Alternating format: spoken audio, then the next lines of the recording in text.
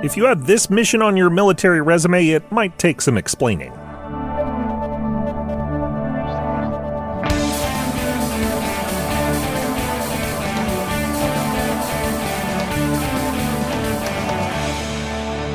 It's time for Cool, Weird, Awesome, where an explosion of knowledge is underway every weekday. I'm Brady. It's Tuesday, March 21st, the 4th birthday of this show.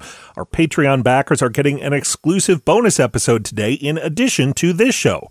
Good thing we have a lot to cover. For starters, today in 1944, the U.S. Air Force carried out a bombing raid in Montana. And even stranger, it was at the request of the governor. This took place in Miles City, a community in eastern Montana on the banks of the Yellowstone River. During cold stretches, that river often got clogged up by massive blocks of ice, and another river that emptied into the Yellowstone had nowhere to put its water. The 1944 ice jam was an especially big one, so big that the river was like 15 feet higher than normal. The flooding forced hundreds of residents to evacuate their homes.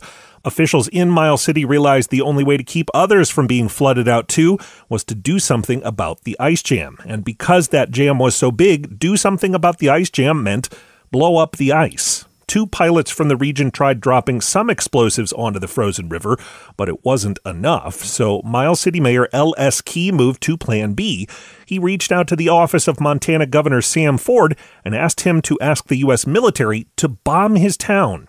Ford's office passed along the request, and soon enough, a B-17 Flying Fortress based in Rapid City, South Dakota, was flying perhaps the oddest mission of World War II, a U.S. strike on a river in Montana. The town made sure everybody cleared out of the immediate area. Then the B-17 dropped 16 bombs, 250 pounds each, on the river.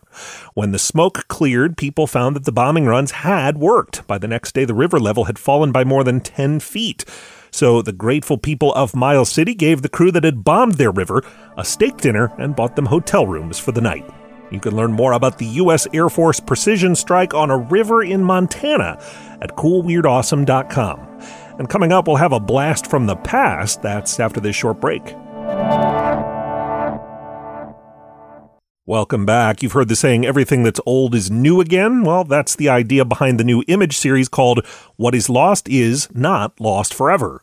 Angelo Renna turned to an AI system and fed it descriptions and scientific information about animals and plants that have gone extinct in recent centuries.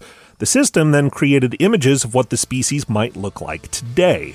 I'm Brady. Hope your present and your future turn out pretty great. Thanks for listening, and come back again tomorrow for more Cool, Weird, Awesome.